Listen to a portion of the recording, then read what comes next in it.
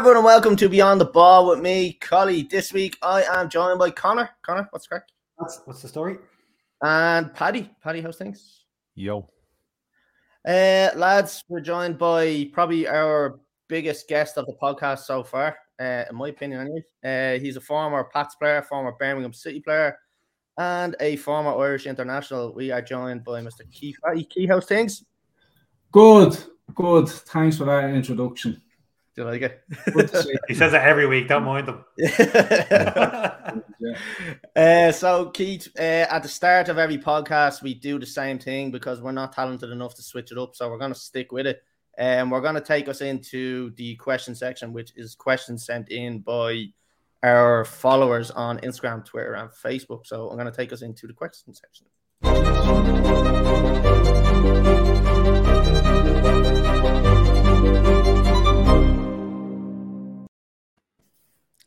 It's impressive, isn't it? I don't know why I'm nervous. Don't be nervous. It's fine. Right, so I'll jump on to the first question, which was sent in by MacAttack241017. What's your biggest achievement in football? What would you put that one down to? Biggest achievement in football, probably getting and playing in the Premier League, playing for Ireland, scoring for Ireland, winning a major trophy in England, and getting there. I probably after not making a success out of it when I was a child, when I was away, like coming back and going back as well. Like so, the whole journey really, like, and getting to the top, like. Yeah, and it is something that you see a lot of where players go over, they kind of lose a little bit of heart when they come back, and they kind of settle there. But you kind of went on and went further, and then ended up going back over and had a really kind of successful career over there. So, it's kind of, it takes a lot of kind of. What would you say is the pedigree for someone to do that? Is it just like desire to do that, or? I personally, myself, having not done so well as a young fella being away and having messed up and that myself, the drive was to show like that I am good and I am important and all that. So it was a good drive to get there, like a lot of self-determination and stuff like that. Yeah, and obviously skill. The skill and all that sort of stuff. Yeah, that helps as well. Right, so we'll move on to the next one. Connor, will go to you. Yeah, so John Gal 5 sent in, how would you describe the feeling of lining out for your country, hearing the national anthem and playing the actual game itself? So maybe you want to go back to maybe your first appearance or your first cap. What was the emotions? Yeah, what was it like? I remember just being focused and just looking at the flag as you do and all that sort of stuff. Yeah, just kind of, I'd always be thinking anyway, getting ready for the game, look, I hope I do okay, that I stay in around the squad and stuff like that. I remember being in the Irish squads, I just didn't want to be left out of the next one. So all the while I was there, I couldn't say it was an absolute brilliant experience because I put so much pressure on myself to make sure I was in the next squad, like that I couldn't really enjoy it, you know. Yeah. But like that, I could go through all the cliche stuff, wearing the green jersey and all that sort of stuff that I usually do, and I get uncomfortable when I start saying that. But where I was at when I played for Ireland, it was a difficult time, like, you know. But again, it was the top of my game as well. So, yeah, it's like at times now looking back on it, I kind of pinch myself. Even the Carling Cup was last week, and someone had to remind me that I had won it, like with Birmingham. So, yeah, a bit surreal at times looking back, like, you know. And what was the moment like when you found out that you were getting your first cap, when you were being brought into the squad even? Like, we always hear things about players getting text messages or phone calls, or like Pico finding out on LinkedIn he was called up today. Right, yeah. I think I remember people were obviously, like, when a player's doing well and haven't been in before, like the papers kind of push it a little bit, and that was the case with me a little bit. And I was I was only away not so long, probably less than a year, I think, as I recall. And I think I was out doing a bit of shopping that day, and someone rang me to tell me that I was in the squad, and it was great. But instinctively, I just started thinking, I hope I'm in the next squad, like, you know. So, and then while I was in the squad, you're just trying to get on and get your debut. I think I remember coming on in the RDS for Damien Duff, and then I didn't look back really. I stayed in around the squads, and like international football for the short time I was involved, and it was very good to me, like, you know. Very good. Yeah. Right, so we're gonna move on to the next one, Paddy. Okay, Jerry _ Desmond _ SRFC. How important is your faith to you now, and was there one big moment in your life that you just decided it was for you? Yes, I love this question, Jerry. How important is my faith? Well, I'm holding rosary beads here as I'm speaking, like, you know, and was that one big moment? Yeah, like there was a lead up of small moments that led to kind of me not having any place to turn but to God, like, you know what I mean? So my faith is so important to me. It's the most important thing in my life. It's all I have, really, like, you know. So and is yeah. it a new thing for you? Is it only lately you've taken it up? In the last few years, yeah, I was left with no kind of option, you know, and I just now, when I give up the kind of the fight that I was fighting, I'm looked after when I stay in relationship with God and stuff like that. I go to church, I have private prayers and all that sort of stuff, and meditations through scripture and all that, and I try and spread the word as much as I can, like, you know. So that's really important to me. Jerry, I think, is on Instagram, and he does encourage me through messages and stuff, which is all very, very, very helpful, because I think we're all here to encourage each other in whatever area we need to be grounded in. Yeah, so you found a great community there. Yeah, absolutely, like, you know, support network and stuff, like, for good support network, good people, and I just, like, I know, like, having played football and lived the way I lived in the past, it was like my spirit was dead, like, you know what I mean? And I know now the byproduct of how I live now, how I try and live now, is a bit of peace and a bit of self-control and all that, and I didn't have that in the past, like, you know. So yeah, I'm very grateful, and yeah, I'm very lucky, I'm very blessed, and you just want to share it with others, like, you know. It's yeah, probably go beyond the realm of this conversation, but yeah, I found a way to live that brings peace and joy and happiness and freedom to make choices that I wasn't able to do in the past, like, you know. Amen to that. That's all you're looking for in life, isn't it? Yeah. Just sticking on that, Keith, because obviously I follow you on Instagram and stuff like that. I see you visited a lot of them places, kind of over in. Now, I'm going to say the wrong place, so there's no point in me even trying to say it. So tell us a bit about, like, you going over there and where you went and stuff like that, because I love the whole history of it. The history of it is brilliant, like. Yeah, so I went over to the Holy Land a couple of weeks ago, booked it over Christmas, and went to see where Jesus was born, where he was crucified, where he taught a lot of his teachings, performed miracles, all that, healed the sick, healed the blind, in these places, like, and went over on a pilgrimage with a group, and it was mass every day. Got to see and got access to the most holiest places on earth. Like, we weren't rushed in and rushed out because tourism properly hasn't started there yet. And we're just very lucky, like, you know, very lucky. It was great crack as well. It wasn't all our Father who art in heaven, like, it was. There was great crack to be had, like, you know. And it was just a great trip, yeah. One a major downer since coming home, to be honest. Questioning where I'm going, what I'm doing in life and stuff. So, yeah, I just felt it on my heart to go. Like, I was there, in, I'm not sure what year, maybe under 15s, under 16s with Brian Kerr. Actually, we played a tournament over there, and we got to around the Church of the Holy Sepulchre, like where Jesus would have been crucified and stuff. And we were in there, but only briefly. So it was great to go back, and like that, I get stuck into the Bible, and yeah. And it's just great to go somewhere where these things actually happened. Like, whether you believe or not is another thing. Historically, this man walked the earth and did these things, like, you know. So the whole thing about the belief side of it, whatever you choose yourself. But I just think even the history of the place and the stories of the places that you visited, I just think are brilliant. Like, I'm just because I was in the Vatican before. And I went there, and just being in the Sistine Chapel and stuff like that, and just knowing the history of the places, I just found it was unbelievable. Absolutely, yeah. You know, right? Yeah, go ahead. Right, sure. Look, we'll move on because we do have a good few questions on, but we might touch back onto that there in a while. So I'll move on to the next question, which was sent in by P.E. Graham 4. So, would you have any interest in getting back into coaching or managing in football? No, I tell you why. P.E. Graham 4 and anyone else who's interested in here, and like that, people will go straight into going, it's an awful waste, but it's an awful waste.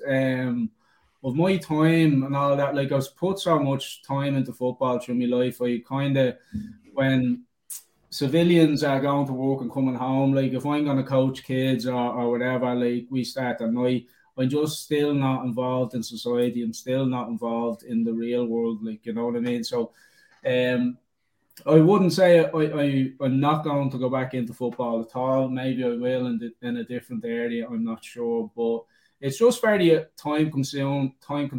Like it is, especially in this country. Like it's you're expected to do an awful lot of it for nothing as well. Like and it's just it's not something I see myself doing going forward. I was coaching for a little while, and I'd have a very different outlook on how to do things. Which doesn't suit the manual per se, like and you're not given a chance then because people see you as a threat and all that sort of stuff. They don't want you there. So look, through the lockdowns, I kind of seen that it's not for me, and I just decided to let go of it. And thank God I did. Like that, I'm seen by people nearly as Keith the footballer, and I'm not, like, do you know what I mean? I'm Keith the person, like, so I've let go of it, thank God. And it's like to start something new and recreate myself as well, like, with a bit of meaning, a bit of purpose. Because that's where I get like the stuff that I couldn't get in the past.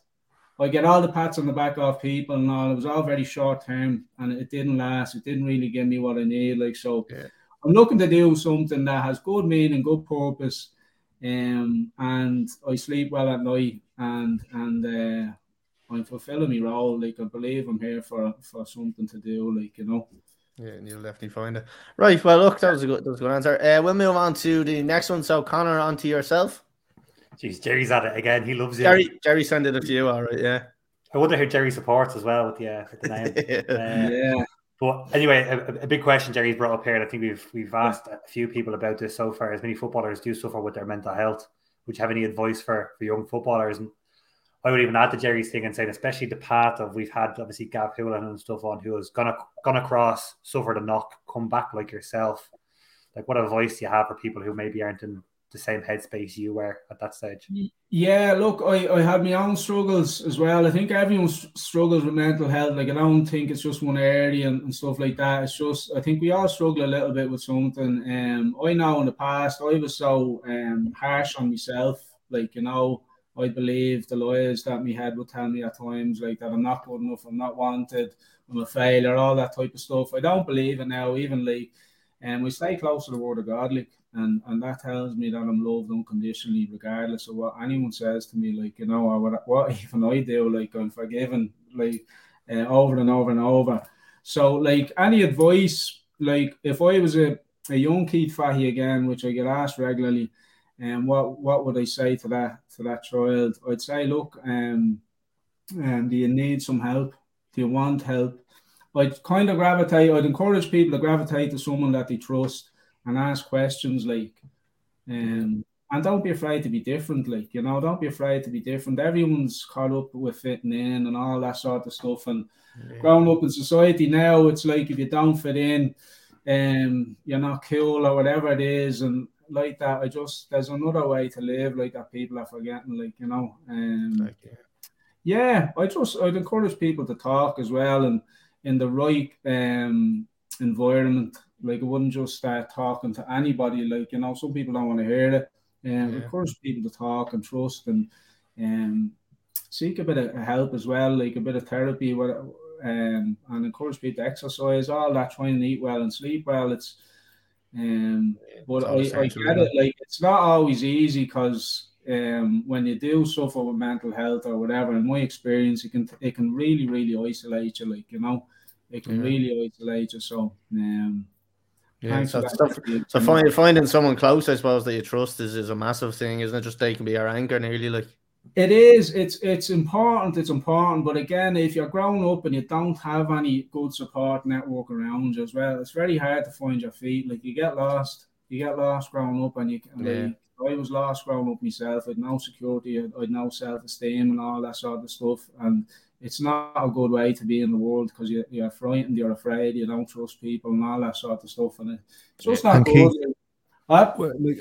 We had a couple of guests on now, and I just want to touch on. I suppose you've lived a unique youth in terms of being a professional footballer. So you're taken away from your home, you're sent to clubs, and we've heard from a good few players now saying that there's no real support structure there, other when you're training and playing matches.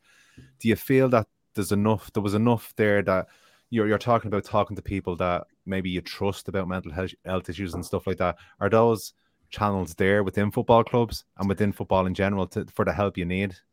I would say they are, like, honest, like that's just my opinion. I would say they are there if you seek them. Like when I was growing up, I was messing about and I didn't want to share it with people. Like I was coming home from England drinking my head off and going back thinking it was okay, like, and hiding it and all that. So I wasn't ready to be honest about what was going on. So I'm sure in this day and age that there is avenues within football clubs. There's always someone that you can turn to. Like I hope anyway that is not going to judge you and help you find your way. Like, you know, I think a lot of times as well, a bit of pride gets in the way of someone saying, "Look, I need a bit of help here." Like, you know, because we all become very good at masking things and hiding things and saying the right things to fit in and all that, and then you're going home thinking, "Oh."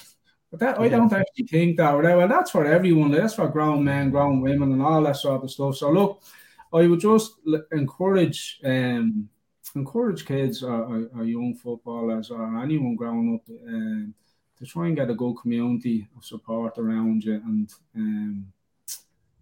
open up in a trusting environment and stuff. Yeah, and that's I'm not an expert either. Like I just know the battle I went through was within myself. Like, you know. And I found once I started to trust someone and open up, and I started to heal. Like, you know, I started to heal. Talking is massive, isn't it? Yeah, it is. Talking and receiving as well. That whatever's being said, receiving it on the other end is massive as well. Because if it's not the right person or the right environment, it won't be taken well, and it can leave you feeling very, very raw. Like, you know. So, yeah. Cool. Right. Well, we'll move on. I want to say as well. Like we talk about mental health as well, there's emotional health as well is a sneaky one that people don't see. Like it's your emotional health can be damaged. Your spiritual health, I believe, is the most important thing. That's in my experience. When I sort my spiritual health out, the mental and the emotional, the physical doesn't seem so badly. You know, like, it really doesn't. When you say like spiritual, like for people that like don't understand what you're saying there, is that more like a being okay in yourself and how you feel about yourself? Is that what you mean by that, or like how would you describe what you mean there? Well, what I mean is not going to be popular. It's not going to be popular. Like it's Jesus Christ, Son of God, Holy Spirit. Like that's like what I stay close to, because I'm well when I stay close to the truth. Like I'm not infiltrated by the lies and all that sort of stuff. So, that's what I mean when I say my spiritual health. Like and like yeah. But look, let's I suppose you say there a lot of people aren't going to like this, but even people that don't have faith, like people have dirtied, I suppose, the Catholic Church and stuff. The actual book itself and the meaning behind it is all good. It's all positive. You know, it's treat each other right. You know, love each other, the whole shebang. So there's nothing, I suppose, to think what like people. I suppose it's the people within it, the greedy people, that have made it bad. So I think it's actually a nice thing to have faith, even if you don't believe in it. Other people don't believe in it. You know. Yeah, look, it's the only thing I have really at the end of the day. You know, it really is. And it's a lot. Some people don't have that. Yeah. Right. Well, look, we will move on because, like I said, we've a good few questions here. So, Paddy, is it you? Yes. Yeah. Okay. So on a lighter note, okay. So Scott 447. Who's the best player and team that you've? Who's the best player and team that you've played with and against? Sorry, that's my typo. the best player, the best team that I played with and against. Yes. Yeah, the best player I say I played with was probably Stephen Carr. I say that because he looked after me when I was in Birmingham. He was our captain and he was brilliant. With a great solid defender, wasn't he? Yeah, he was brilliant. He was. The best team I played with, was probably that team as well. Birmingham team where we finished 9th in the Premier League, which was an all-time. That's the highest they've ever finished, isn't it? Yeah, it was. Yeah, and we won a cup and we got relegated as well. And I think that was the best team. Who was the manager at the time? The manager at that time was Alec McLeish. Right. He signed me from Pats, and so he done great with us as well. Yeah. What was the other question? Sorry, the best team we played against. Or best player? Player and team you've played against. Best player I played against. So like flash in the pan. Like I played against Gareth Bale. I played against Lionel Messi. Like I played against Steven Gerrard. Like, but any good ones now. That's a few times. Like I wouldn't say I had it like week in, week out. Like if I go back to my Pats days, like when we were playing in the league, Kevin Hunt was brilliant, a brilliant player. Joe Gamble, George O'Callaghan, and there were some good players around. Even Glenn Cronin as well was a tough player to play against. There were some good midfielders to play against in the Irish League, and he would have been having battles against them week in, week out, rather than like I know I played in some of the best players in the world, like, but I wouldn't go around bragging that I used to play against them, have battles against them each week, like, you know. Cool.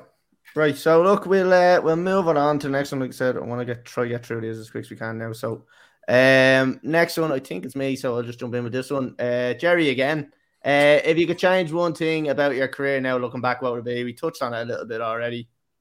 If I could change one thing about my career, I don't think I'd change anything. Like if I was going to go in and start changing what's already happened, I think I know best, and I don't, like, you know, things have worked out, thank God for me, personally, and the way it worked out going through it. Like if I look back, messed up when I was away as a teenager, came back very disheartened. I actually left Arsenal thinking I'd go somewhere else, went somewhere else and didn't want to go back there. Came back, played in Pats for a bit, got to go away. I got sacked from Drogheda as well, like, and all the while, like, there was doors closing, and there was doors opening, people coming in, people moving out of my life and around football circles, and I was always kind of shepherded along to find me way, like, so like something I believe like was looking after me, like people come into my life, left me life like that, getting sacked. You think, oh no, like what have I done? But I went back to Pats, and then I began me kind of build up to going away the second time. So I wouldn't change anything. I got to play for Ireland. I got to play in the Premier League. And like that, with what was going on internally for myself personally, like for that to happen, it's pinch yourself stuff to think like that actually happened. You know, it's and like that, I had a fairly modest career in terms of, like, I didn't spend 10 years in the Premier League. I didn't spend like 10 years in the national team. But for me, for where I'm from, my whole circumstances growing up and all that sort of stuff, for me to do what I done was pretty miraculous. Like, you know what I mean? Yeah, honestly, it really was. Like, and used to play for Time and Bond down the road there. That's who I play for now. Yeah.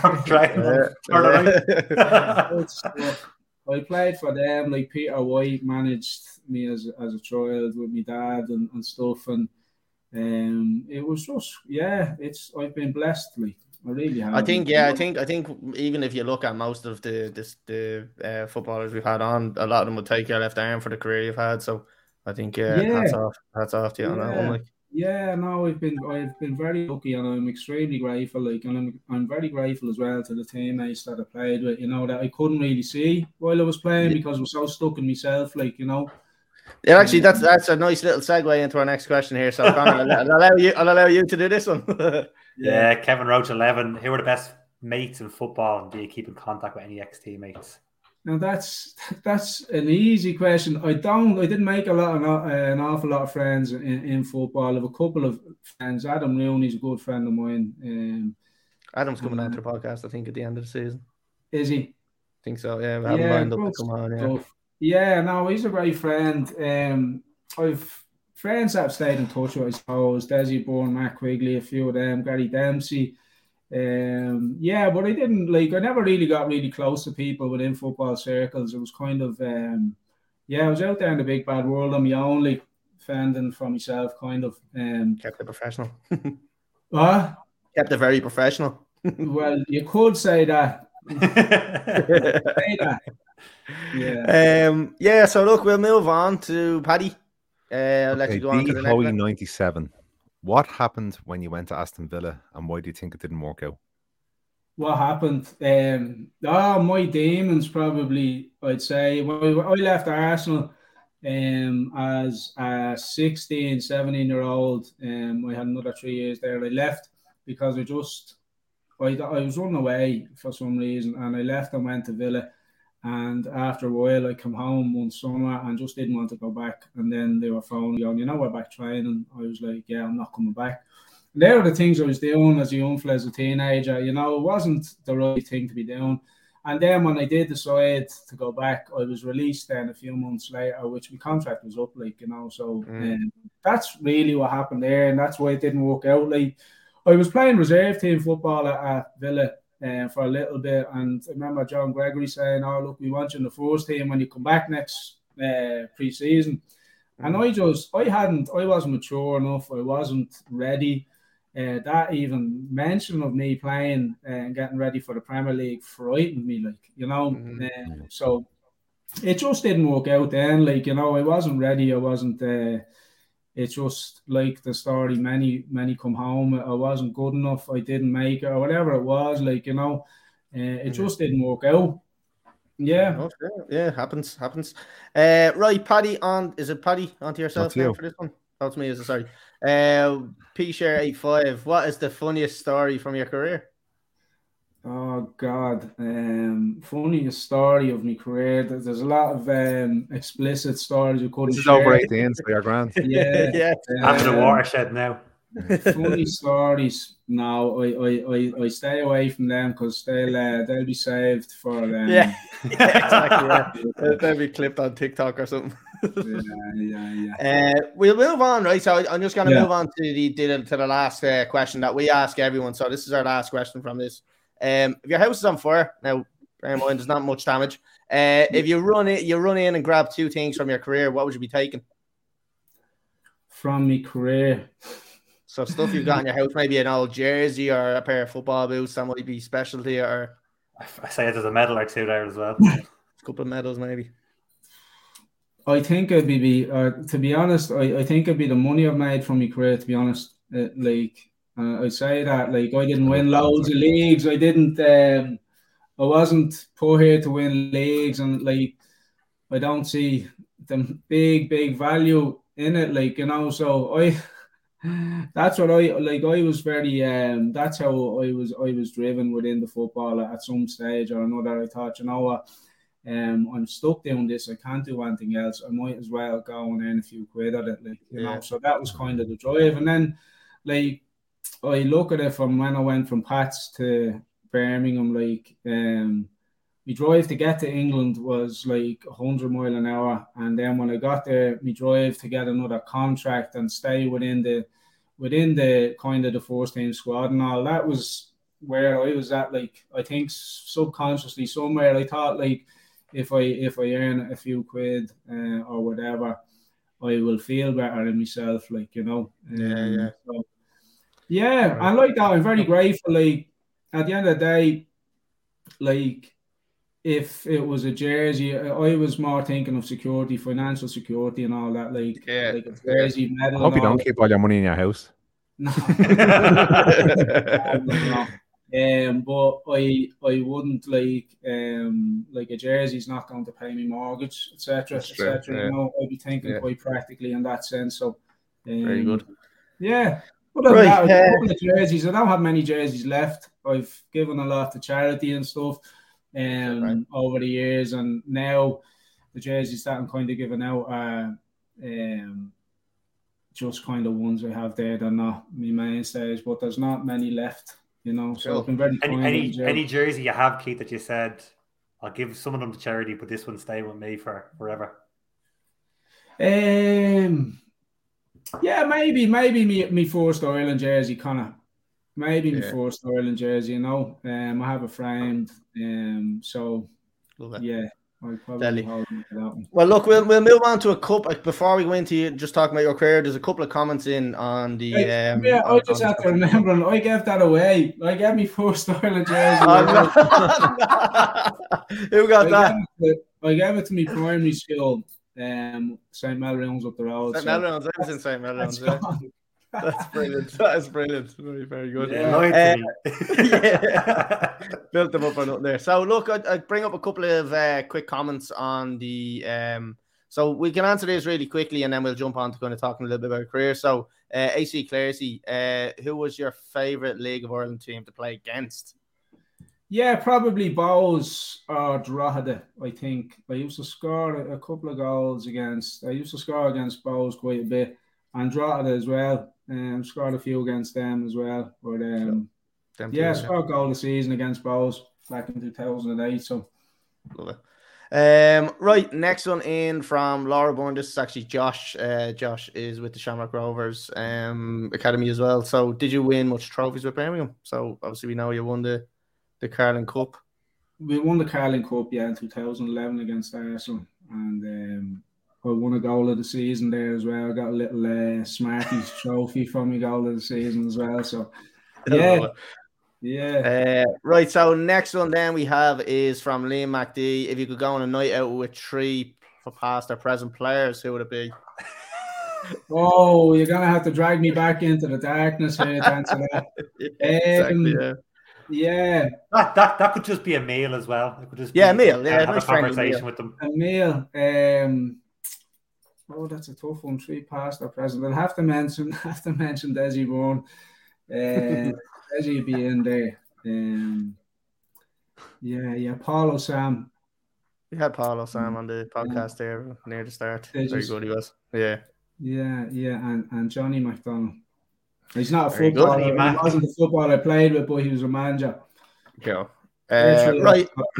And then the last one we have. Forgive me, anyone who's listening who hasn't been mentioned. Forgive me, please. Matt's not listening anyway, Keith. Don't worry.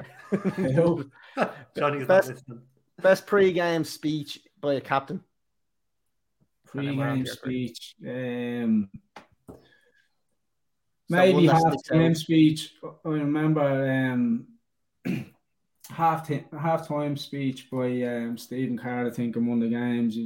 Was very good. I can't remember what game or what exactly he said, but I remember the moment. So, yeah. Right, cool. So, look, we're going to... Sorry, that one's after popping back up. So, look, we're going to just jump back on to, obviously, talking a little bit about your career. So, we're going to just kind of go in timeline as we can. So, obviously, look, starting off really early, I always like to start off and talk about, like, how you got into playing football. So, were you one of them kids that kind of went out, you were always leaving the house football in hand, you wouldn't leave the house without it, or was it something that you grew into? Like, most players don't have their young, underage career documented, but it says here 1988, which would have put you 5 years of age, and you played for Time and Bond from 5. So, obviously, that was your type of player. So, what were you like as a kid with football? Yeah, football, tennis ball, any sort of round object, like I would be comfortable knocking it off a wall all day long. Like everywhere I went, I brought a football with me. Like I just constantly had a football. Yeah, in the house I'd have a tennis ball. This used to be the garage, utility room. When it was raining, I'd be in the utility room knocking a tennis ball off the wall and stuff like that. Before school, I'd be up there 8:20 with a tennis ball, first there every morning to play football. And Yeah, it was everything. Like my football, like I said, I was so comfortable with the ball at my feet, and it didn't like it was because I spent a lot of time with it. Like I spent a lot of Yeah. time with a football or tennis ball, and it just became natural to me. Then, like the more I spent time with it, I suppose. So yeah, And just like going from, obviously we're talking about you've played with Time and Bond there, which is obviously one of our local teams. But then you make the move to Cherry Orchard, and that's when you kind of start getting like the thoughts of scouts and stuff like that. So what was it like for you moving from Time and Bond over to Cherry Orchard, and kind of what was your journey like even getting over there? Because we know the Lawns is obviously over in yeah. Ballyfermot, and obviously being in Tallaght, it's a little bit tricky. But how did you manage that one?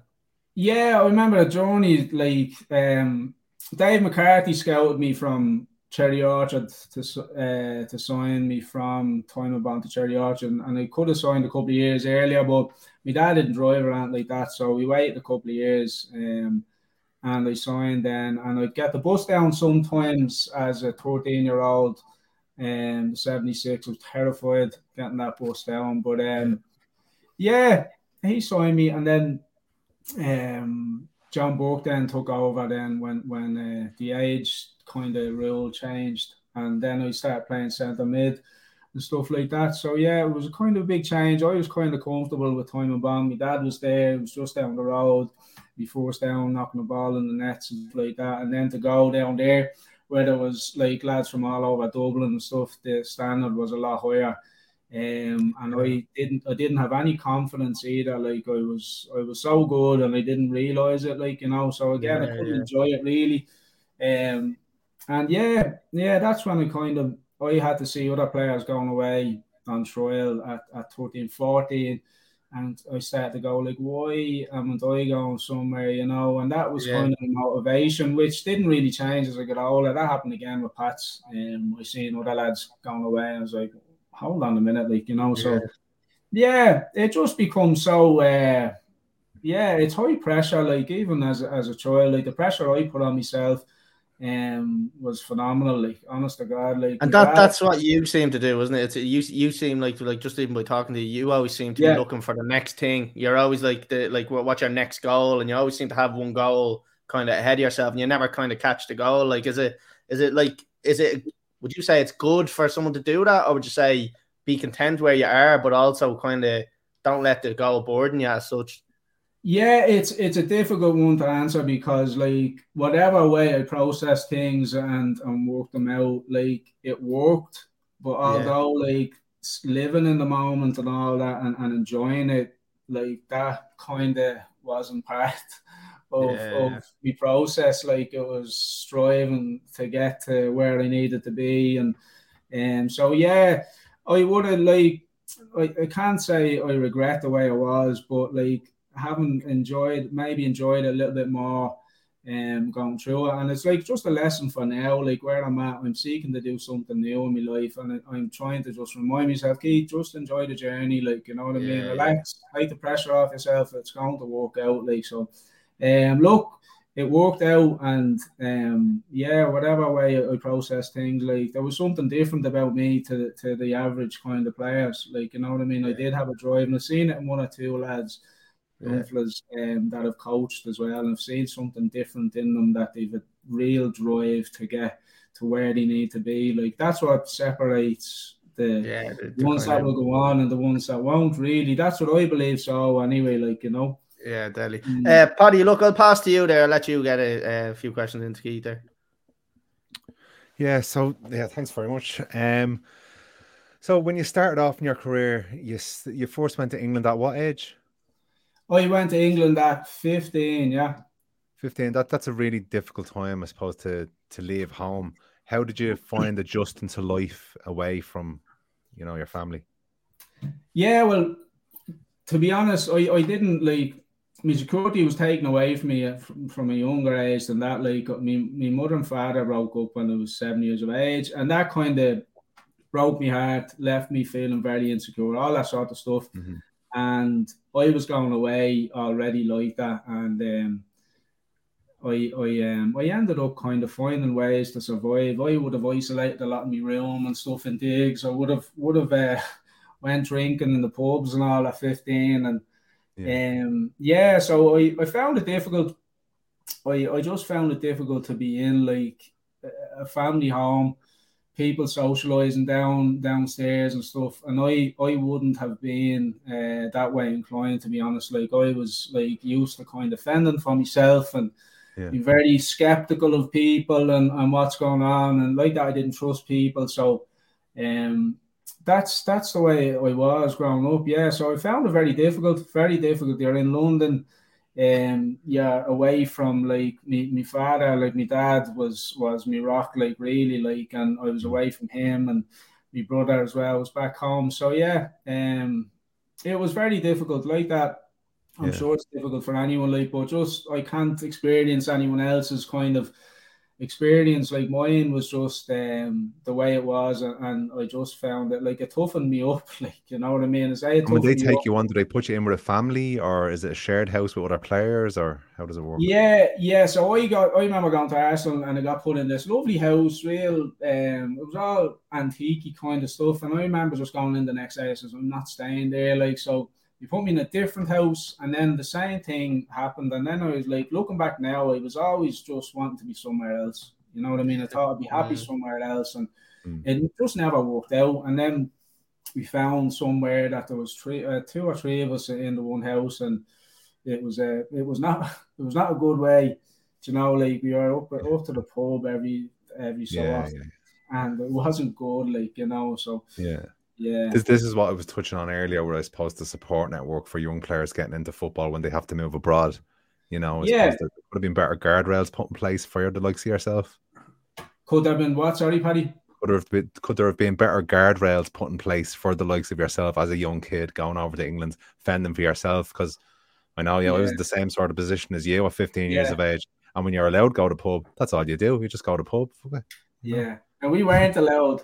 But we weren't allowed, like, well, but if you can. like, you know, I didn't follow codes of discipline or anything or ethics. So it was just, you know, like, I'll do what I want to do, like, kind of attitude. And it wasn't good, like, it really wasn't good. And I wouldn't suggest it to any kids going to England or anything, like, you know. So but look, we're all very different, I suppose, in different ways. And like, I believe as well, like, my family kind of home, growing up kind of, that's where I learned a lot of things, not so good things, some good things and stuff. And Delhi, and was Arsenal, was it a good setup there when you got there? Arsenal, where you, I've been coming from Ireland, you go over there and blown away. Arsenal was brilliant, yeah. When I went there, like, I used to love Ian Wright. Like, Ian Wright was my hero. I think maybe just because he enjoyed football so much, like, you know, he loved scoring goals. And when I went there, he was still there. Like, there was Dennis Bergkamp. They were winning doubles. They were playing in Highbury, and they were building a brand new training ground when I was there, like the first proper state-of-the-art training ground in England, I think. And in the midst of that, I was coming home here, crashing mopeds with no helmet on, drunk, and going back like the Elephant Man, like thinking that was normal, and lying about it and all that sort of stuff. And so that's it. I was just like, I was in a battle against myself, like always, you know. So it was a great club, and then I moved from there to Villa, like. And that was, again, their youth policy and all was brilliant. We had some great players there, and the club was run really well. Like, so. And I suppose just finishing off for this line of questioning, you went back to Ireland, you went back to England. Did you grow up in that period? And is that why it worked out again when you went back to Birmingham then? I was older. I wouldn't say I grew up. I've only started growing up in the last few years. That's been honest with you. Like, in that space of being between 20, 25, I was older. I would say I was a little bit more mature, as you have to become as you get older. But I wasn't living a good way of life, to be honest. I wasn't. I wasn't living my best life, you know. I was very lucky and very blessed to get another opportunity to go away. So you made Conor, it work out. Okay. Conor, I'll jump onto you there. Just onto it. Yeah, I suppose we'll go back onto the Birmingham days, and so you go back across, you get back involved with probably straight into a senior setup almost that you hadn't experienced in England, never mind the Premiership before. What are those first couple of days like as you coming from? And I used to go to the League of Ireland games. You were quite a big fish in a small pond, we'll say, in the League of Ireland, but then jumping into a Premier League club. What does that look and feel like to you when you go back across? Yeah, Connor, I remember the first couple of days in training. I actually trained really, really well. I hit the ground running. The pitch we were training on was unreal. The players I was training with were brilliant, all great standard players, and you're just going well. And we were championship then, and the last few months in that season. We got promoted. I scored the last day of the season, scored the second last day of the season. I got an assist on the last day of the season and scored another couple of goals. So I played a good part. It was just, I played left side of midfield, which was new, apart from the time I was with Paul Doolan. So I was being prepared there for my future, and that when I was playing for Paul Doolan, I was given out internally that I'm playing left wing, I'm like a second left back and all, but look, a few years later I'm playing the Premier League with under Alec McLeish, and that's the exact role I kind of played, I was a second left back. But it was just, I finished the season strongly with Pats, the 2008 season, and then just went over and I was kind of ready, I hit the ground running, so I was lucky, things were just right, I suppose, And then we move into, I suppose, you reach that pinnacle where you got obviously your Ireland call up, you're in the squad with Ireland, you're kitting out for Ireland. I know I've heard rumours about it before, but I've never got to ask somebody around obviously what it was like working for Trapattoni, what was it like working under him, and how did his management style differ, I suppose, to what you were used to with McLeish at Birmingham? Yeah, I think football is a simple game, honest to God, I think it's overcomplicated. Trapattoni picked me. I think I remember just how much of flavour the month he was, and then obviously when things turned, everyone turned on him nearly. But we came in, we trained, we prepared for games, we watched videos, and people knew their roles, they knew what they were doing, and that was kind of it. I was no different. I understood anything that was asked, I done it. Again, I trained really well. Anywhere I went, I trained probably better than I played in the games. Trained really well, left an impression obviously on the staff and on the players and stuff like that. The same at Birmingham. I'd say some of the eyebrows would have been raised, where did he come from?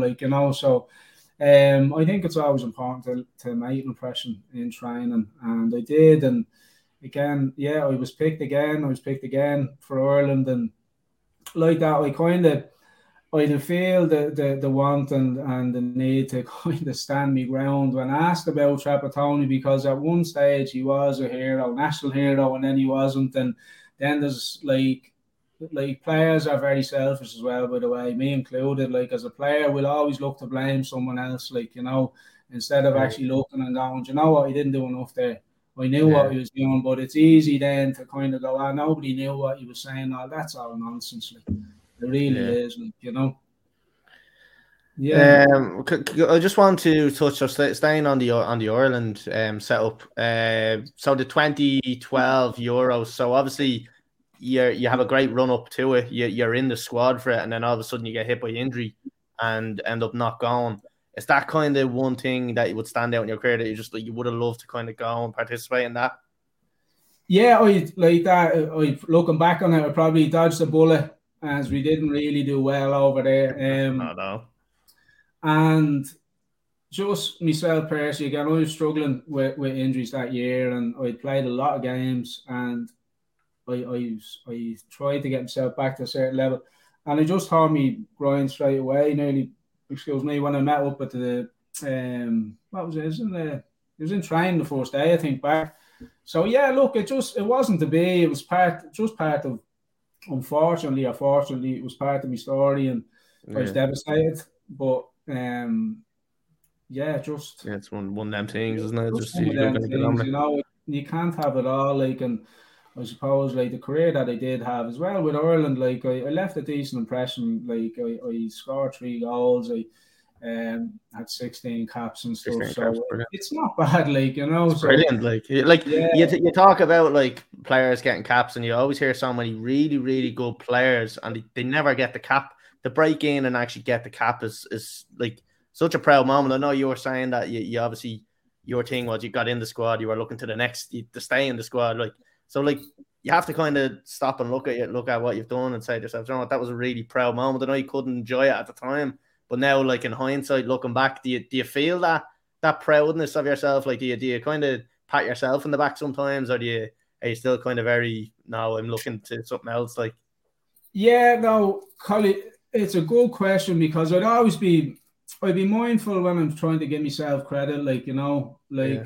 I'm holding these rosary beads, and I wouldn't be here without God, like, you know what I mean? I wouldn't have the abilities in football without the gifts being given from somewhere else, like, you know. So I always give credit to something else, and it's just easier that way, you know. I know what I'm also capable of as well, like, you know.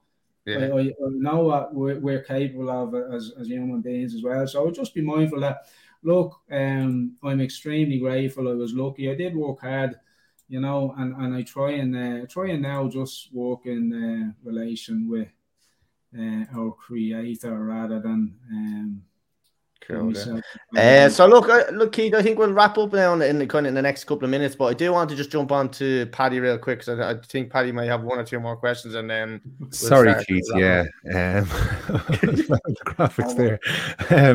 You see in the Premier League nowadays, and all the players are walking around with their hands over their mouth so the cameras can't catch what they're saying. We had Pico Lopez on last week, and he had a great story about when he was playing against Zlatan. Asked him to show him his balls, and you've played against some of the best players in the world. Have you got any good stories about, you know, one of these players that we see on the telly every week? You know, a good funny story. And not watch seeing your balls now, but I don't have any stories for you, lads. Apologies there, but I don't have. There was never one for stories or anything like that. You know what I mean? So if you don't ask, you don't get. I thought I'd just ask. Right, Key. I think we're gonna wrap it up there, because we're coming up towards the hour mark there. So, look, I suppose on behalf of myself, the lads, I want to say a massive thanks for coming on. It's been an absolute pleasure. It's great to see you doing so well as well. Obviously we have you on the Instagram and stuff like that, so hopefully we'll keep in touch anyway. But delighted to have you on. Just for anybody that is watching, if you're watching on YouTube, Facebook, Twitter, make sure you hit subscribe, follow. Also this week is a kind of a special week, I suppose, because we have another podcast on Sunday. We have Shane McFall, who's over in America at the moment, so he'll be on Sunday. So look, I want to say again a massive thanks from all of us for coming on, and we will see everybody next week at 8:30 on Tuesday night. So see you then.